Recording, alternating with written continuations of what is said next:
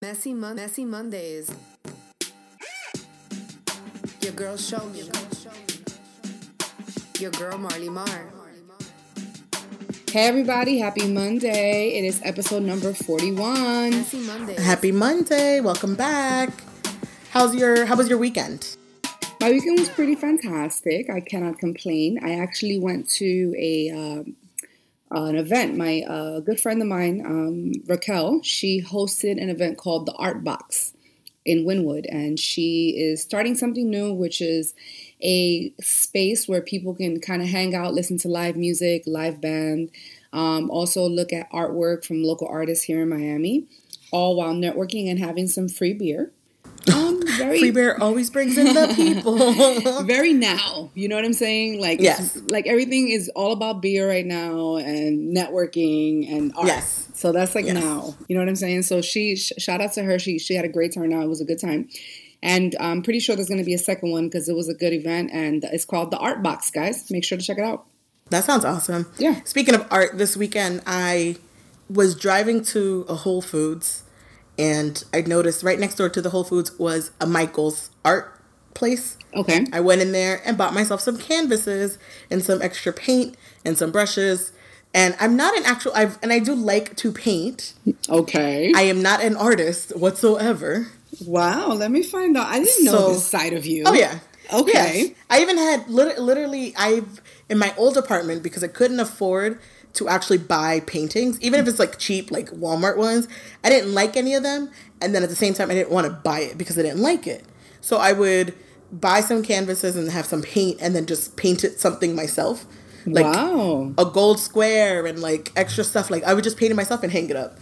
And so our friend Jasmine out of Florida, and if you're looking for an artist, look up Jasmine 129, I think. 129 on Instagram. She's a bomb ass artist, and her paintings came in for me that I've ordered from her, and I love them. Yes, they were so nice. I definitely saw that you posted it. Yeah, and I absolutely love them. And then I like the feeling, like the textural feeling of the brush, the canvas, doing something, but I'm not an artist whatsoever. So I bought myself some stuff at the Michael's that just opened and just messing around. That's pretty cool. And I'm pretending to be an artist. You must post when you're done, the before and after, the blank canvas. Yes, you have to. You just said it on the podcast.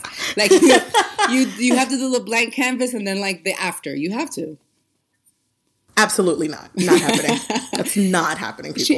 Jasmine actually came with me last night to the event. Oh, really? Yeah, That's she was my date, so it was a great night. And she's actually, I looked up her IG because she's an acrylic artist, guys, and we both love her very much. And if you guys support her, it would mean a lot to both of us. Yes. It's Jasmine JASMIN.129. on Instagram, and check out her work. She's pretty cool. She has a lot of really dope stuff. She has a lot of dope stuff, and then there's just everything that she does, and she's grown so much in her art since she's continually doing it. Agreed. So I love that, and you should support people in their artwork. Mm-hmm. Like support people in their passions and things like that. So especially when it's something positive. Yeah, and like and something that like I don't want to say achievable, but like it's not far in the distance. It's something of a skill set. Right? Like it's a skill, you have this skill and ability to do something. So I'm supporting you in that because that's just going to extend your skills. Right. And continue your growth. And she's actually, I think, working on a mural right now for like a hair salon. And if anyone has a business or a space, especially out here in Miami, I'm sure that there's a lot of people opening up stuff. And, it's part of the trend of being an entrepreneur. She does like custom portraits on walls as well, if you guys are interested in doing that. Pretty cool. Awesome. Love it. Shout outs to Jasmine.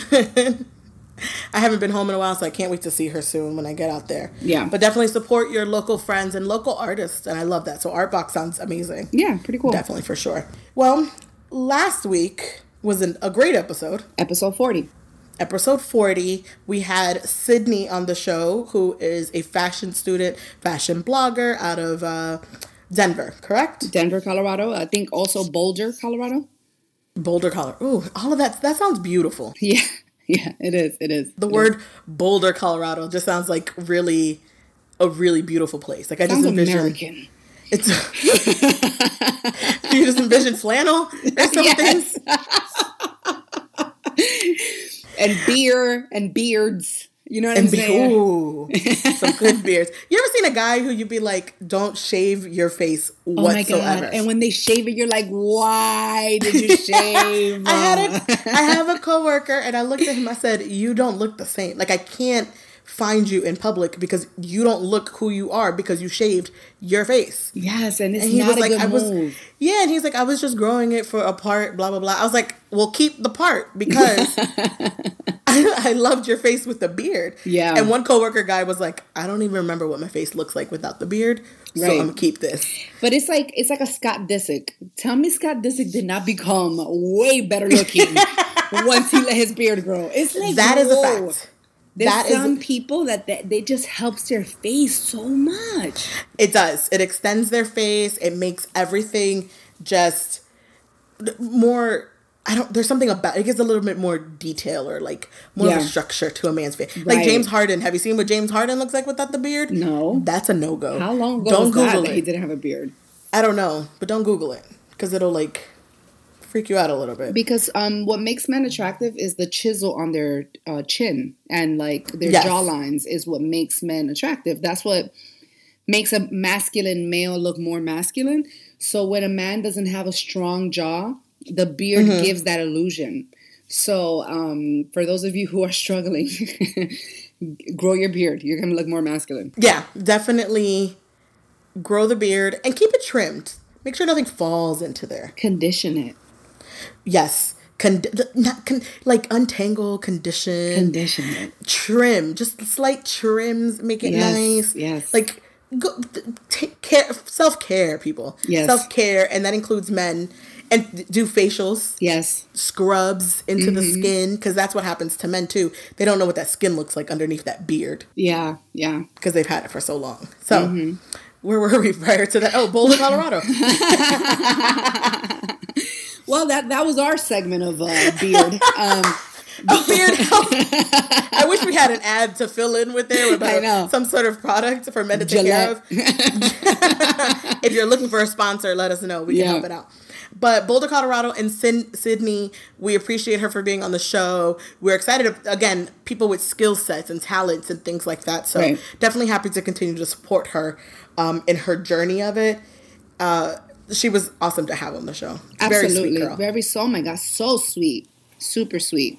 And I know that we also chimed in on the Nicki Minaj clackback season with a person who is not even another rapper. She basically was bullying a person with their own opinion on Twitter. And I know that we have something really interesting to chime in. We were just talking, and I can't wait until you share with everybody what happened. Yeah, so as you guys know, I usually post when a new episode is up and, things like that. And we definitely had an artwork for Sydney and we had artwork for the Nicki Minaj post as well.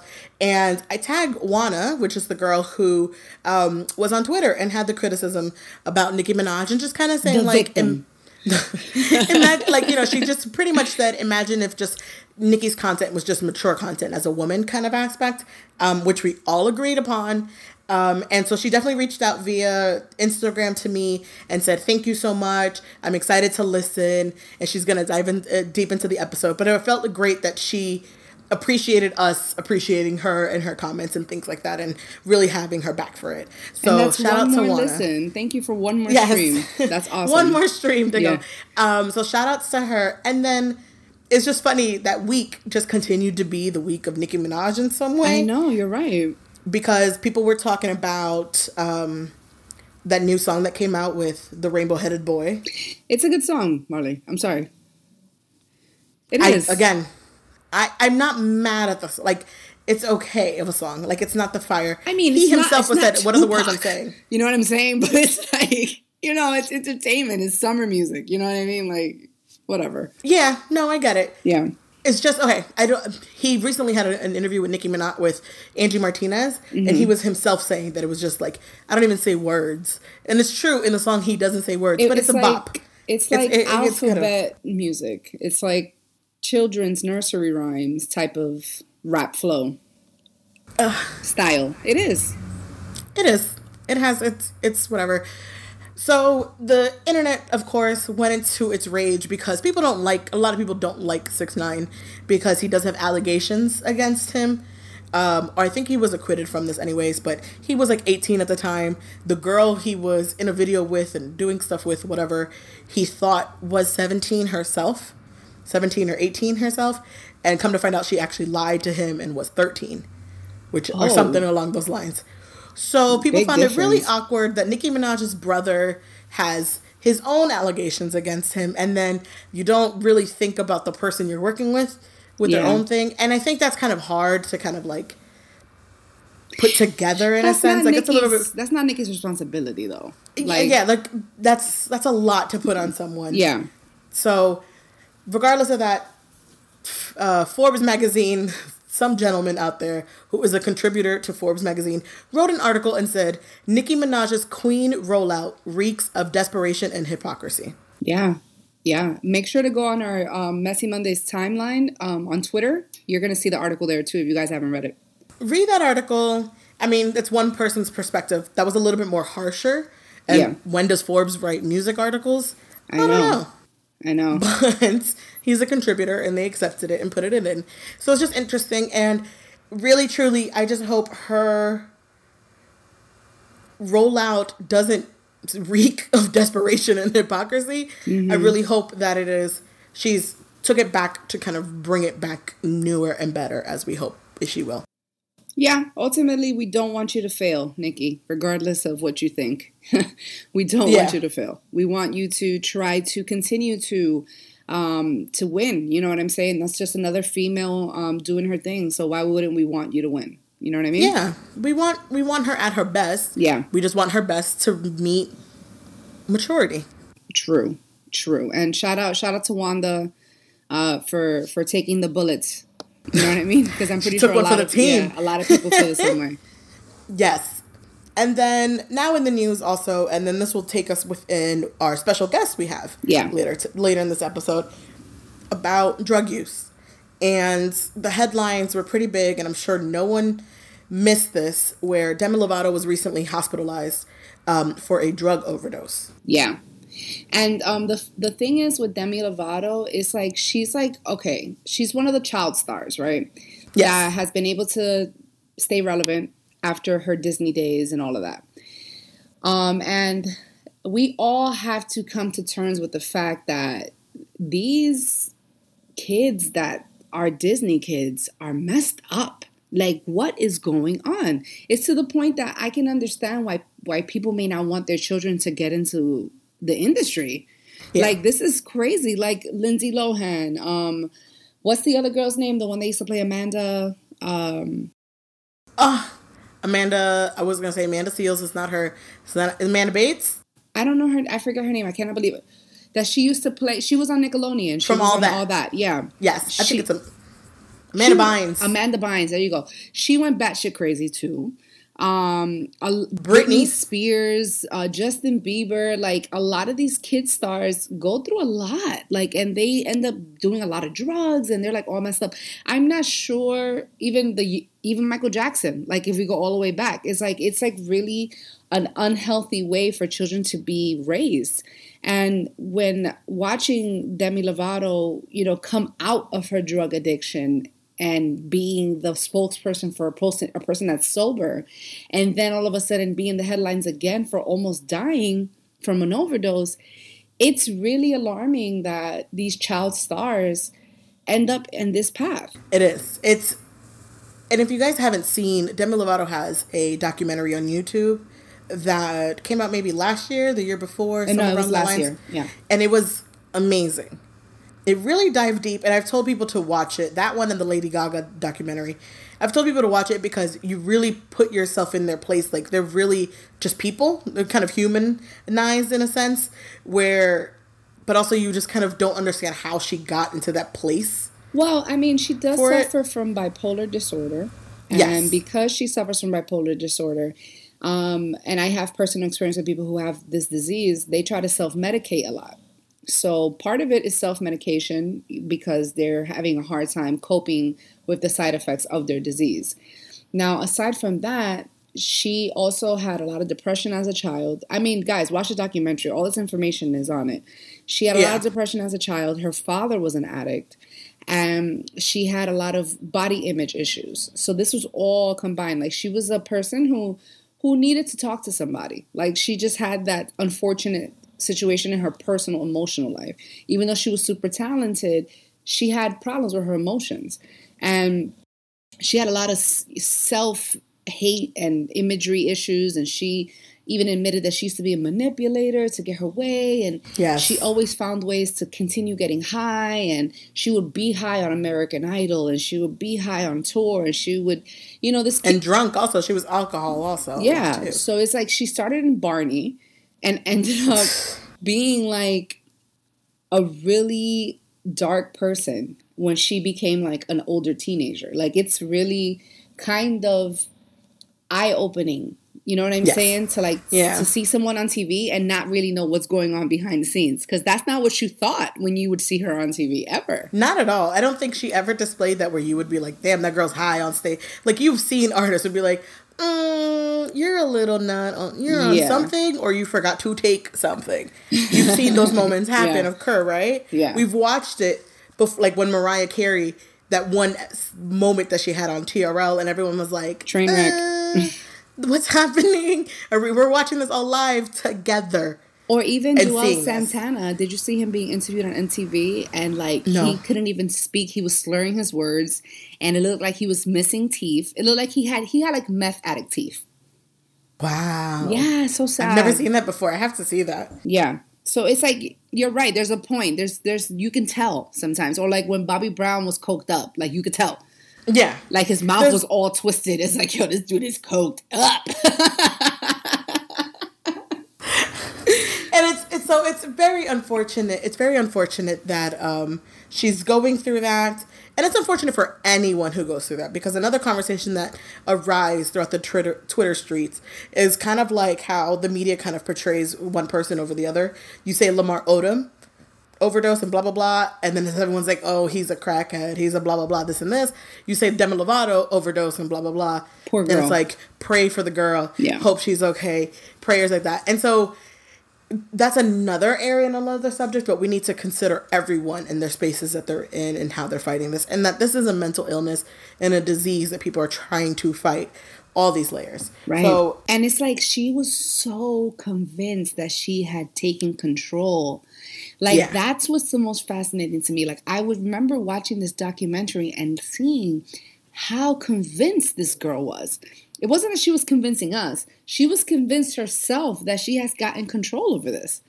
And it's like, it's so sad to see that you could be that confident in something and you could throw that shit all away just for one high.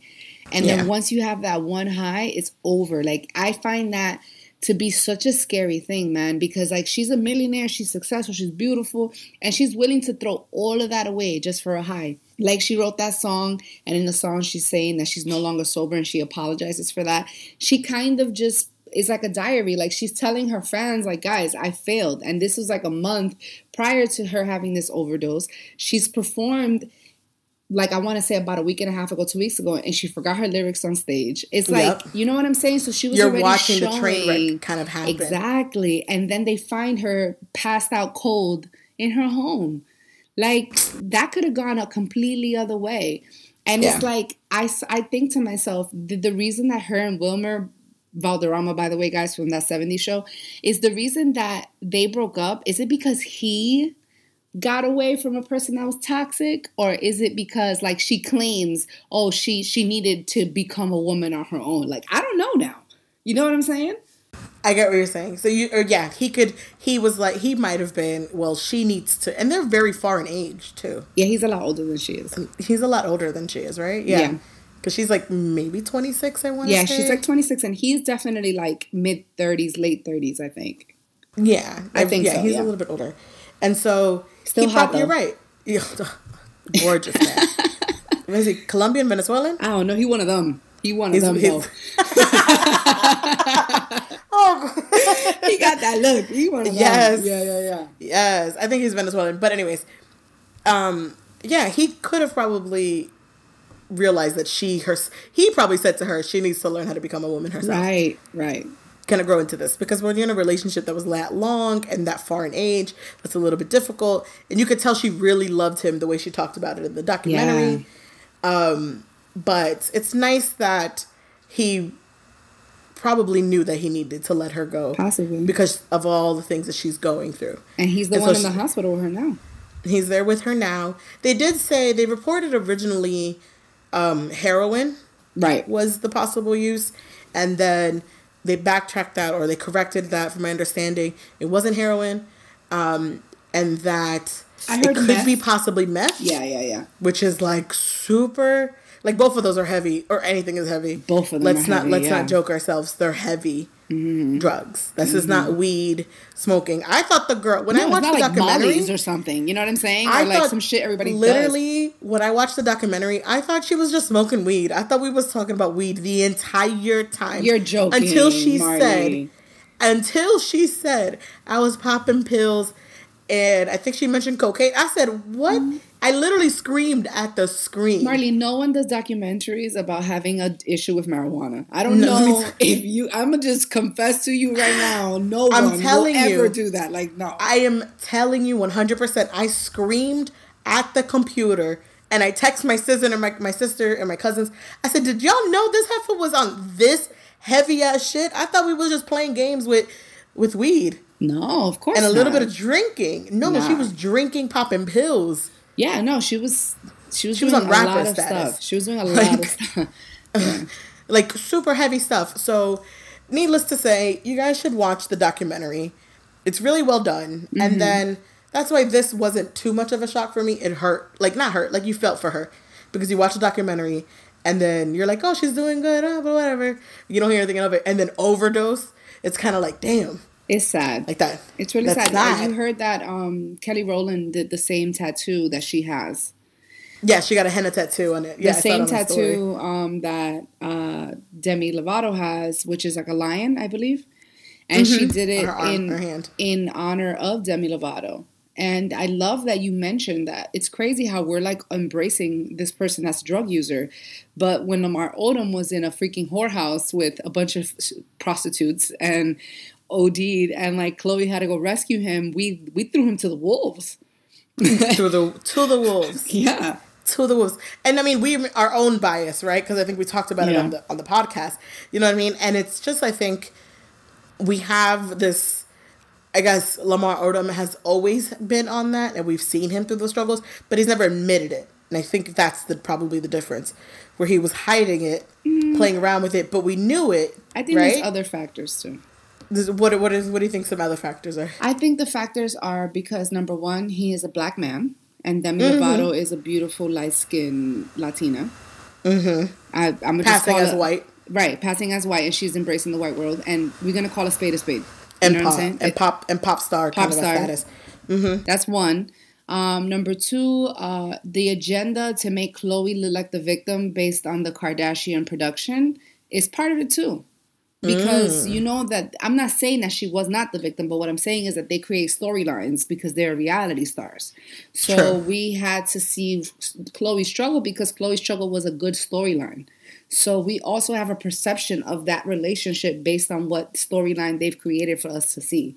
So those factors, on top of the fact that he was cheating on his wife, on top of the fact that he was disrespectful with it publicly, is not going to allow you to feel bad for him. Yeah. We're not going to look at it like Lamar Odom is a person with a disease. We're going to look at it like he's a glutton that just wants to enjoy himself and doesn't care about anybody else. So the way the story was presented in both ends really changes the narrative. And that's the truth, in my opinion. At the end of the day, they're both addicts. And we're going to learn with our guests that's about to join our conversation that there's different situations, but at the end of the day, they're all addicts. And everyone needs help. And everyone deserves the same amount of help, the same amount of attention. Yeah. And assisting them to get through it. So coming up, we're going to call our guest in a few minutes. and talk to Rich, correct? Yes, guys, we're going to have a great guest. His name is Rich. He used to be a counselor and tech at the Watershed Drug and Alcohol Addiction Treatment Center in Lake Worth, Florida. He's going to share some of his personal experiences and some of his knowledge. And we're pretty excited to have a person with his level of expertise on the show. Hello, Rich. Hey, what's up, Diana? Hey, how are you?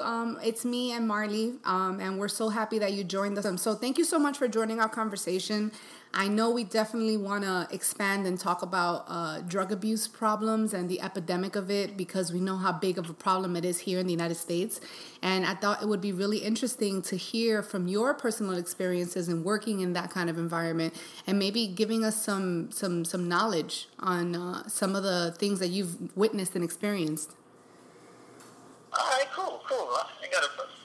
All right, so, basically, I started out as a youth counselor, as a social worker for a lot of years.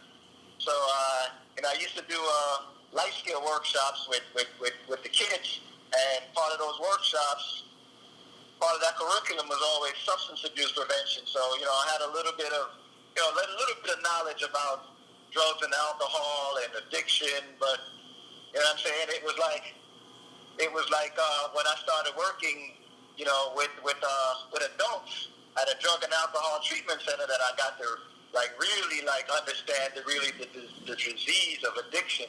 You know what I mean? So, I spent there maybe about a year and a half to 2 years working in a drug and alcohol addiction treatment center in Lake Worth, and most of my experience and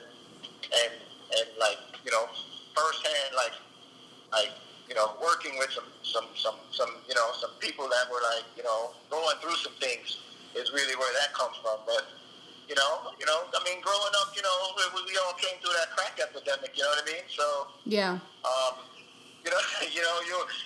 If you came through that crack epidemic, then there was a crackhead in your family. You know what I mean?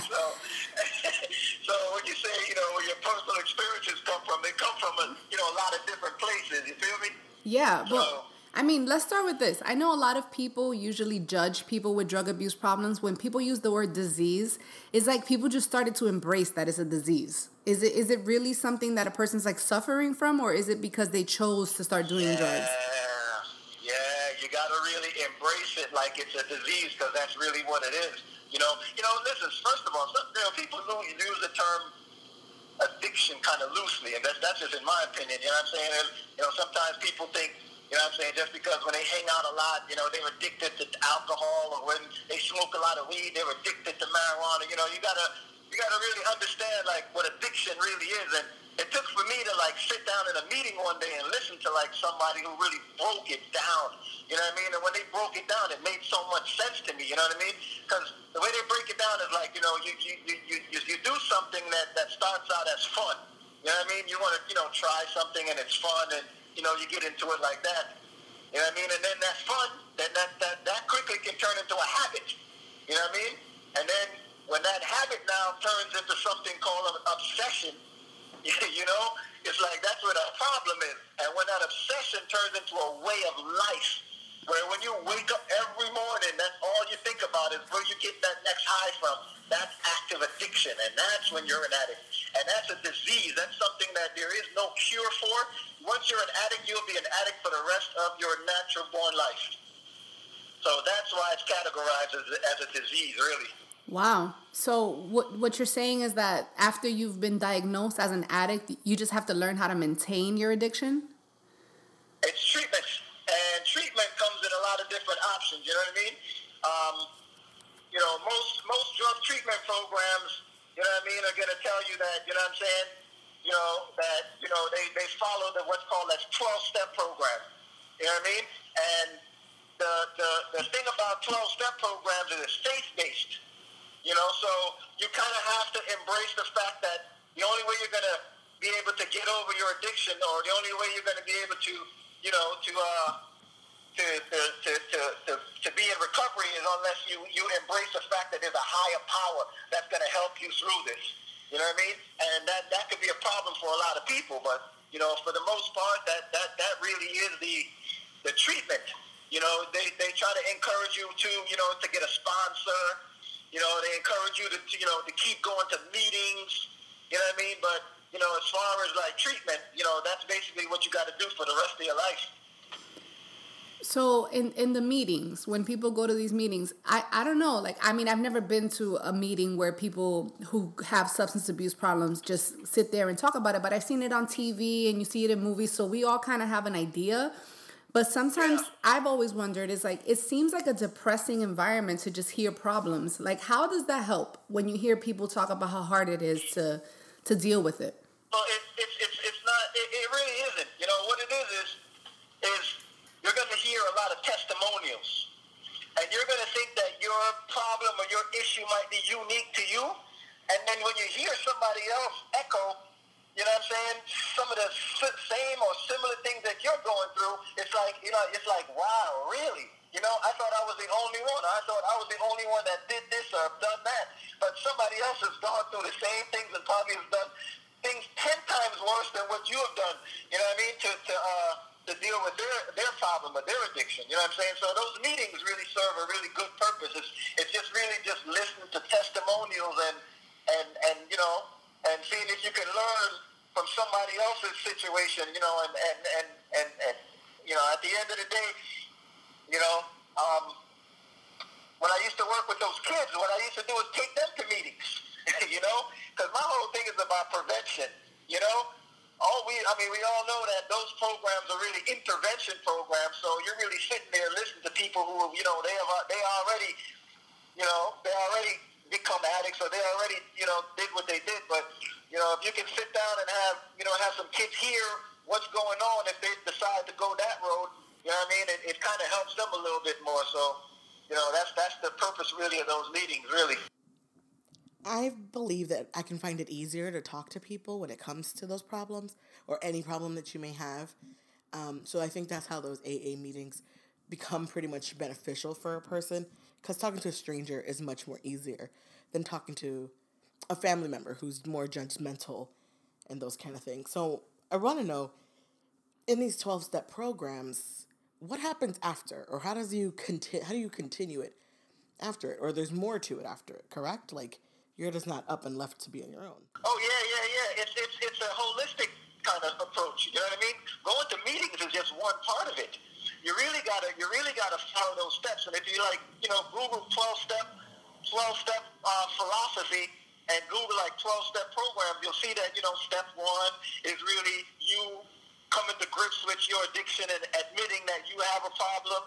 Step two being embracing that there's a higher power that's going to, help you through this, and so on and so forth. And then, like I said, since it's something that you're going to be, having to deal with for the rest of your life, you may need to have someone that they consider a sponsor. You know what I'm saying? It's that friend who, when you get that urge or when you're going through something and you have this like you think that the only way that you're going to be able to cope with what you're going through is by getting high, you can call that person and that person can talk to you and talk you through what you're going through. So, those are really that holistic approach to treatment that you got to really, be a part of.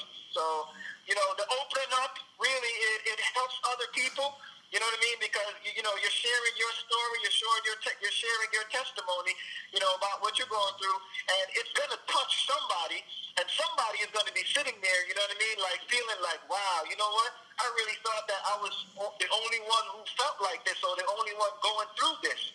And to hear you and hear your story, you know what I'm saying, it's going to uplift them and motivate them. So that's really what those meetings really, you know what I mean, they provide.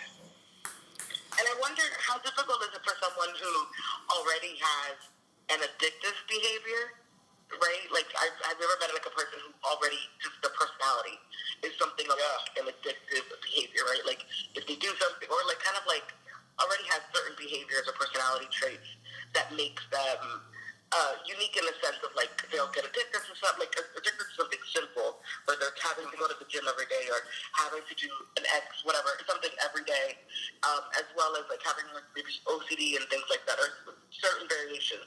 How does that impact their sobriety as well, in a general aspect? If they begin drug abuse or drug using, and then they're also an addictive behavior. How hard is it for them to kind of remove themselves from It's very hard. You know, I think, in my opinion, I think addictive people are attracted to addictive people. Yeah, I think that's true. That's just in my opinion. Yeah. You know? But I think also, you know, one of the things that they encourage you to do is to stay away from people, places, and things that, you know what I mean, that kind of remind you of your addiction or kind of like, you know, those are negative Like things triggers? that, yeah, exactly. You know, if you know that, you know, these are people who still get high, or these are people who used to get high with, you got to stay away from them. You know, if you know that, you know, if you go to a bar, chances are I'm going to, you know, want to drink. If I go to a club, I'm going to want to drink. You got to stay away from clubs. You know, if you know that, you know, I have a problem when I go into a casino, I'm going to want to gamble. You got to stay away from casinos. You know. But what So, about the- what about those people Go ahead. who don't know how to cope? You know what I mean? Like most of the time, from what I've observed, is that it's a coping mechanism to fall to the drugs or to the alcohol or to the reckless behavior, let's say.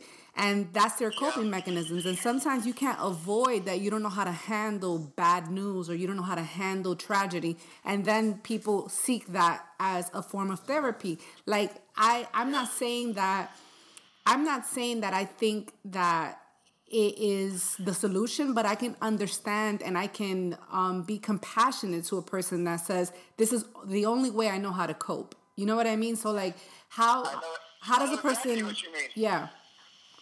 Well, you know, it's like, listen, you know, sometimes when you're a teenager, I'm just, you know, just trying to draw the parallel here, you know, and you have conflict or you have a problem with somebody, and the only way you know how to cope or deal with issues is by fighting. You know what I'm saying? It's going to turn into something physical. You know, what you got to do is you got to encourage those young people, you know what I mean, to figure out ways how you can, you know, constructively use that anger and frustration and figure out that, you know what I mean, you got to resolve this peacefully. Because if you decide that you're going to have a fist fight with somebody, chances are somebody's going to get hurt or somebody's going to go to jail. You know what I mean? So on the other flip side of the coin, you know what I mean, it's like when someone's telling you that, you know, hey, listen, the only way I know how to deal with issues and what I'm going through is by drugs or alcohol. You know, you're going to have to just keep encouraging them that it has to be another way. Because if you continue going down that road, you're either going to die or you're going to end up in jail. You know what I'm saying? Or you're going to end up in some kind of institution for the rest of your life. And if that's your choice, that's your choice. But understand that, you know what I'm saying, that, you know, when you decide that, you know, that's the way you want to live your life, then those are the three routes that you're going to, you know, have to take. Right.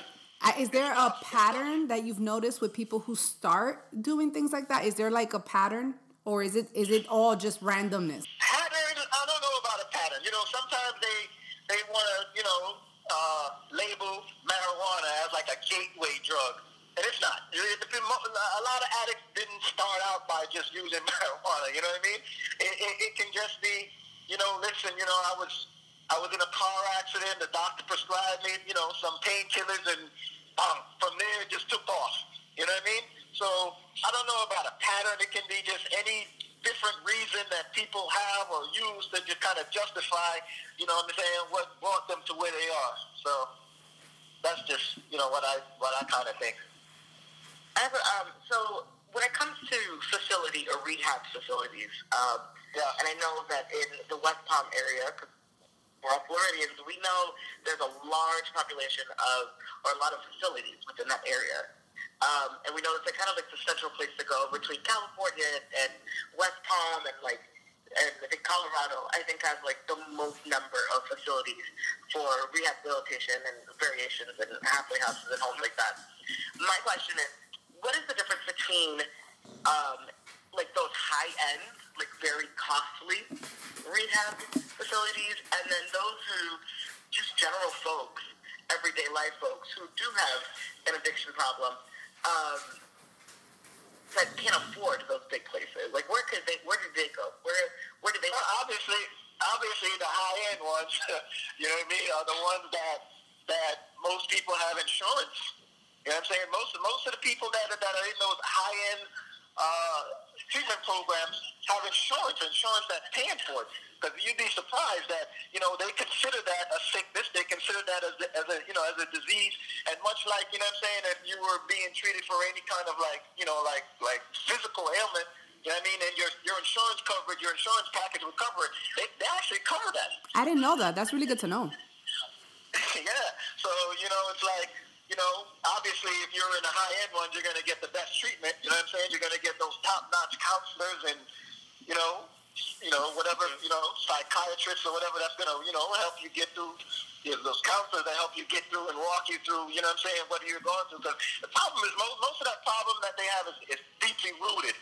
You know what I mean? So, yeah, you got to talk to somebody that's going to, find the root of that problem and, help you, deal with some of those things that you suppressed. And because of you suppressed this and you never dealt with it, you know what I mean? And it led to what it led to, now you got to really deal with it as an adult. But, that's what it is, though. They tell you, though, that, you know what I'm saying, that the day that you became, an active addict is the day you stop growing mentally. So let's just say if you started doing drugs at 16 and you became an addict at 16, that chronologically you might be 20 or 30 or 40 years old, but mentally you're still 16. Wow. Okay. I can see that. Yeah. So I mean, what is I can see how that could happen. what is the worst drug that you've seen addictions on from all of them? Well, the worst drug. Oh my goodness. I would say, meth and crack. Wow. We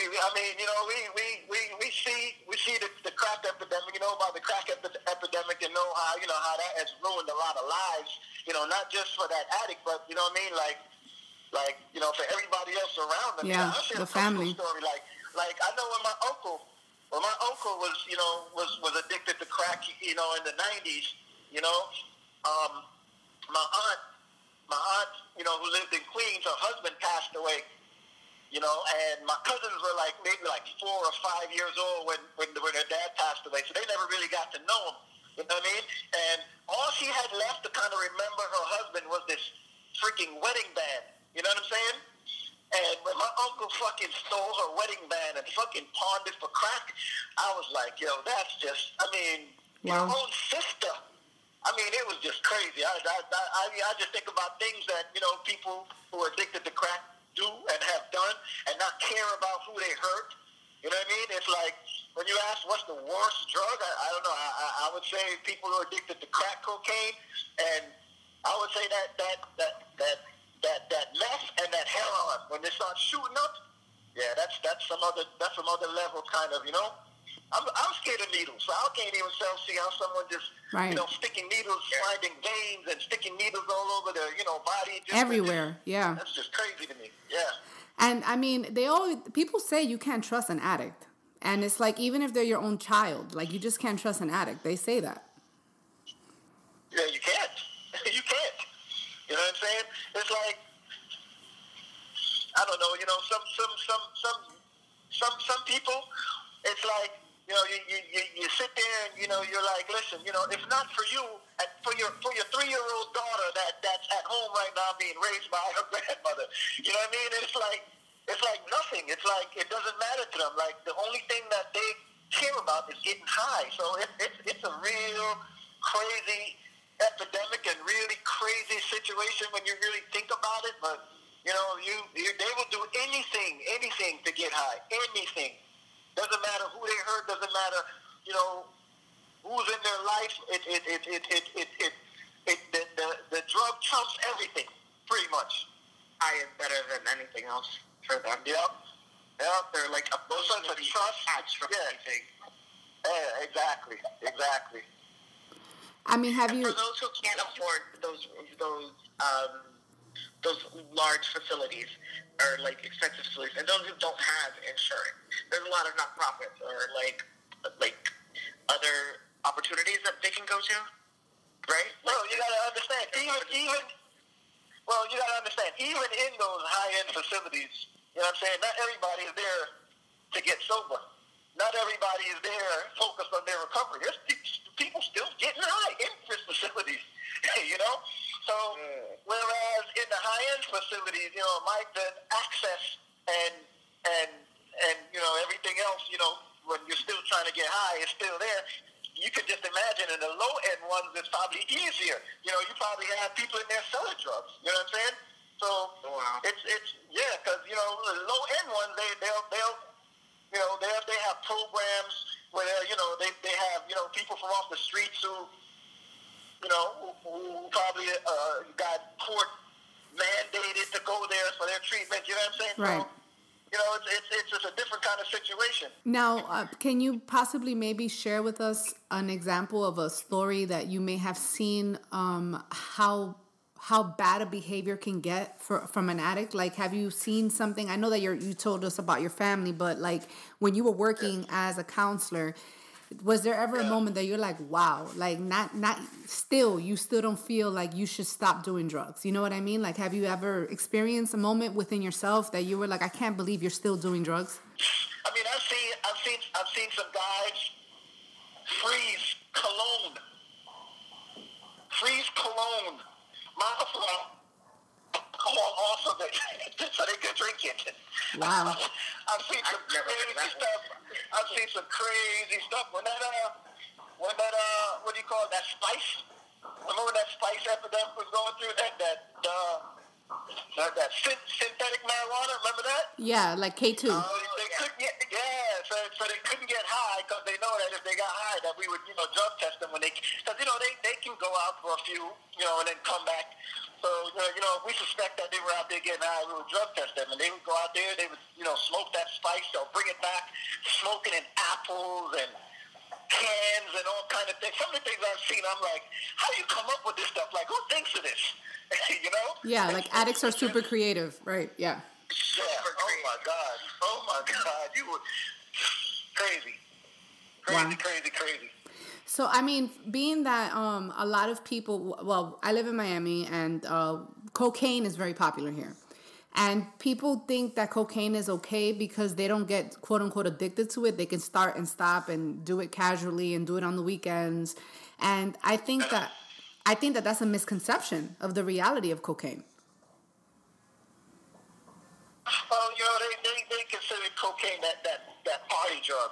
It's like, all right, most people smoke weed to get high. Okay, when you level up, you can, sniff a little coke now because, it's a level up from marijuana. And it almost always to something else, Me personally, at the end of the day, I've smoked weed before, but as far as like trying to experiment or trying to, never, you know what I mean? So I can't really tell you, like what I feel like, you know what I mean? Like, it's just that's a tough one for me. Yeah. So, I mean, what about this whole epidemic with now people doing a lot of pills and people finding ways to balance the pills? Like they'll take a Molly and then they'll smoke a little weed to kind of calm down. And then they might do a line of coke to wake up. And then after that, they'll take like another pill. Like it's like a whole night of just balancing. And I've noticed that, especially with the younger generation, they feel like they figured it all out and they know how to kind of keep themselves leveled. Yeah. How do you not fear that your heart's gonna stop at one point? Like. Well, some drugs are uppers, some drugs are downers, and then some people are mixing uppers with downers, the downers with uppers. A lot of the music and a lot of TV and a lot of things that these kids are seeing around them is what's kind of encouraging them to do this stuff. You know what I'm saying? So it's like, I don't know, trying to fit in or trying to keep up with the Joneses or whatever. But, as far as like trying to find balance and all that, like I couldn't even tell you left or right with that situation. It's like, the only thing I can probably do or probably say is just, like I've been saying, is just kind of just like, encourage you to just find a different, ways to, to go have fun, like I said. You know what I mean? If having fun to you is just always getting high, you got to figure out some different ways to have fun. Now, that stuff is just crazy to me. I do find it interesting that the pill epidemic that's happening now, because I live in Seattle, and here it's a big thing with opioids, and those are drugs that in most cases that you were probably prescribed at first. So how is that? Yeah. And I know that that's a huge impact, because that lately, excuse me, there's been a huge impact by doctors who were kind of pushed to give these drugs away, to meet a certain quota and certain things like that, or have signed up to be a part of this pharmacy company and what they're developing and those kind of things. And then they start pushing these drugs to people who may not have needed it for an X amount of time. I know for myself, like, I got my wisdom teeth pulled out, and you get, like, a 60 count of whatever painkiller, and you're just like, that is insane. Right, and you only need like 10. And I didn't even make it. I made it through the weekend with like 2. Right. Like, it wasn't major. And so, do you see a lot of that coming through? Like, where people just started like on a basic end of like, I just need to get my back. That's what it is, though, because there's a huge market for it. You know what I'm saying? And you're talking about like a drug, a pill they're highly addictive. You know what I'm saying? It's like, you got prescribed, some Percocets because, you were in a car accident and you hurt your back and, you're going through some pain or whatever. And, you've been taking it for a couple of months. After those couple of months, you get really addicted to that. You know what I'm saying? And now here it is, you know what I'm saying? Like, you're fully recovered, but now you're addicted to these Percocets because, you've been taking it for months and they make you feel so good. You know what I mean? So that's what it is, that these doctors, they're making money off of it. So, And I think it's amazing because I've taken Percocet before because I had surgery before, and honestly, that to me is such a strong substance that I don't know how people can function and do that on a daily basis. Like, I personally think that it's too much because you don't even feel like you're normal. Like, you're like in another space mentally. It's terrible, in my opinion. But I know that there's people that they take Percocets on a regular basis. Yeah, definitely. Definitely. Percocets, Oxys, you know what I mean? It's like, it's all it is now is just, about getting high now. You know what I mean? It's not that it's treating anything anymore. Now you're just using it to really get high. And that's what it's all about now. Now, what advice would you give our listeners, Rich, as to how do you notice that you have a problem? Because sometimes people think that they're okay because they're managing and they still go to work and, they're still doing their thing and they're raising their kids. How is it that a person can recognize, hey, I'm developing an addiction? Like, what are the signs that it's like, you know what, I have a problem? Well, like you just said, most people can function, still go to work and still do the things that they have to do, you know what I mean, to get by or get through the day.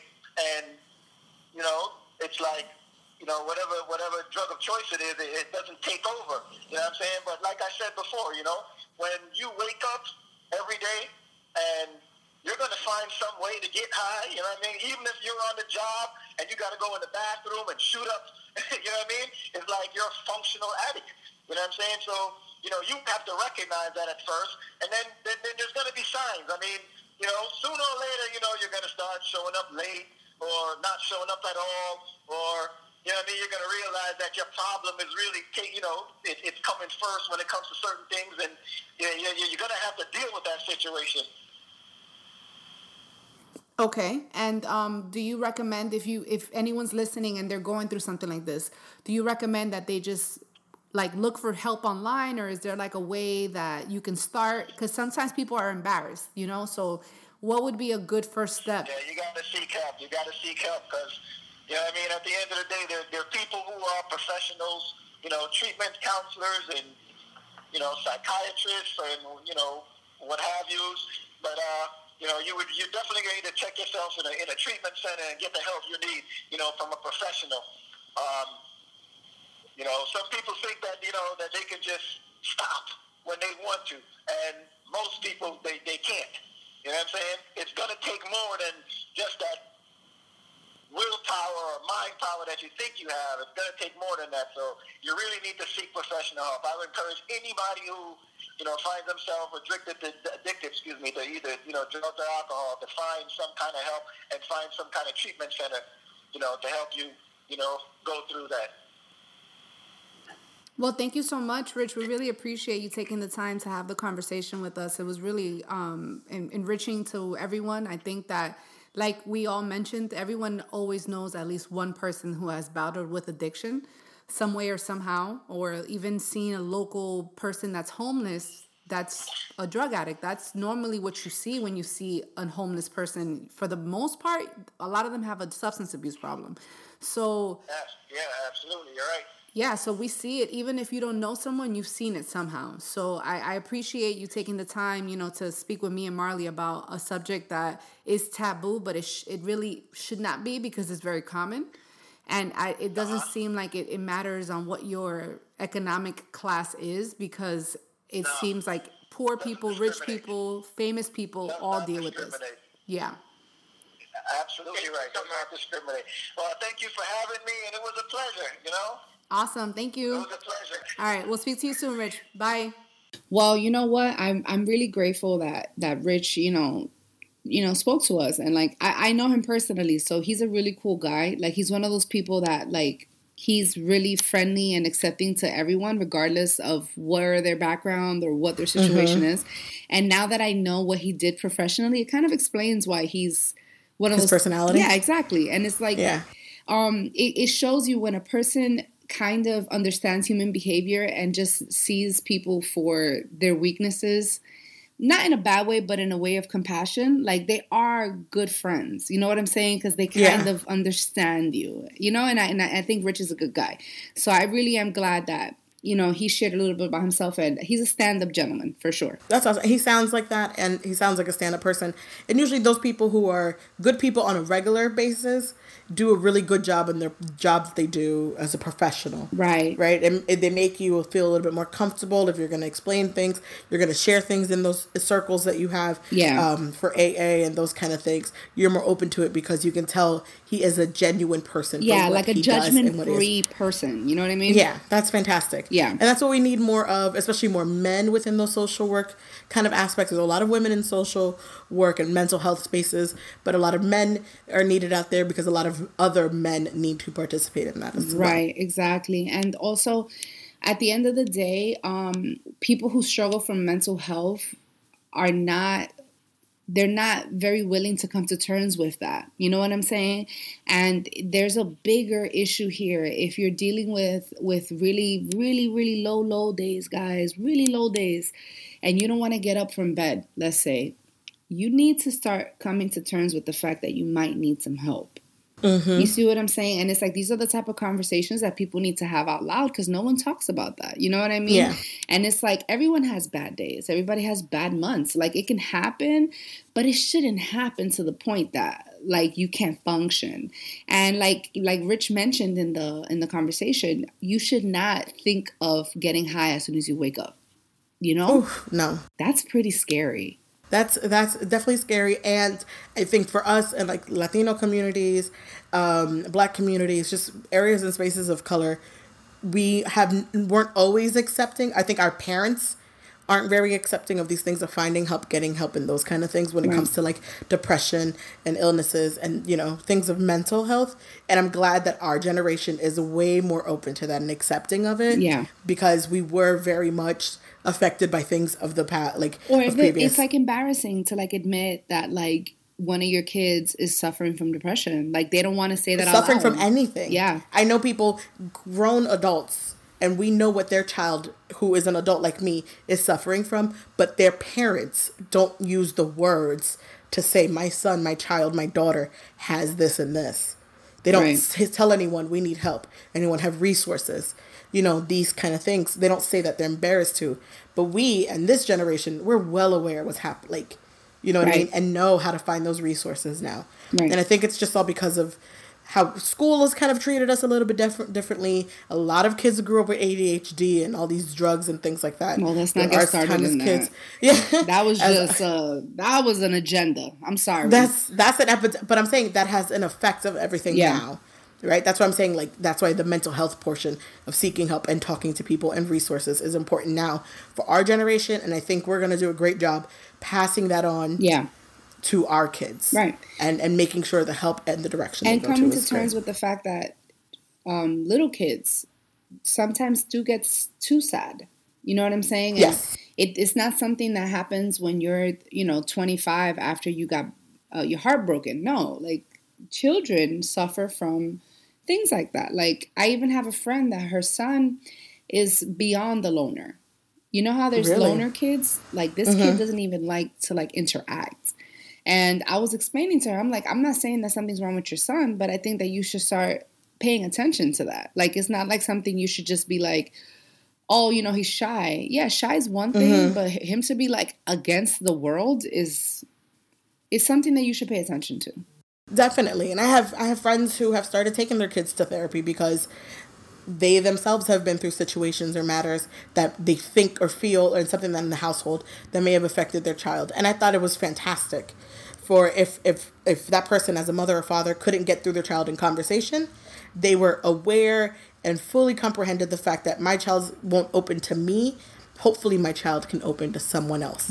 Right? To put that into effect early and to impact that early so that the future is just more brighter for that child and when they grow to teenagers or into adults. So mental health, again, is very important, folks. Very important. And they can avoid these addiction problems because there is a correlation between the two. You know what I'm saying? And seeking some type of validation or seeking some type of escape is normally the trend that I've noticed when people do a lot of drugs. They're trying to escape. So living in reality is always better, even though you may not believe it is. Yep, very true. And on that note, thank you guys for joining us. And thank you for listening to Messy Mondays podcast. If you want to email us at messymondayspod@gmail.com. Find us on Twitter at Messy Mondays Podcast. Find us on Instagram at Messy Mondays Podcast. Find us on iTunes, SoundCloud, iHeart. I don't think we're on Tidal yet. I'm working on that. It's a lot of effort. YouTube. Don't forget the YouTube page.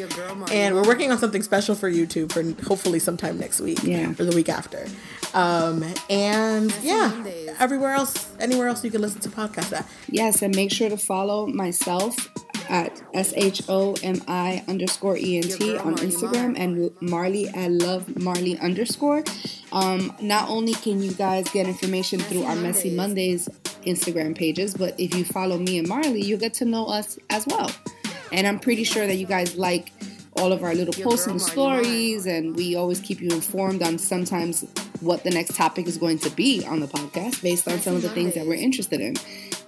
We also do get communicated with through our personal IGs, so people can try to chime in on our conversations, be guests on the podcast. And we have no problem. We have no hesitation with cross-promoting. We would love for you guys to be a part of the growth and the movement. And if you guys think that there's someone that should be on the podcast, you guys can also recommend.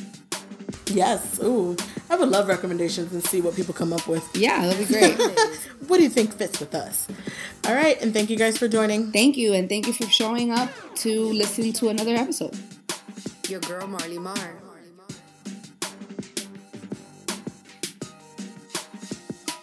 Messy Mondays.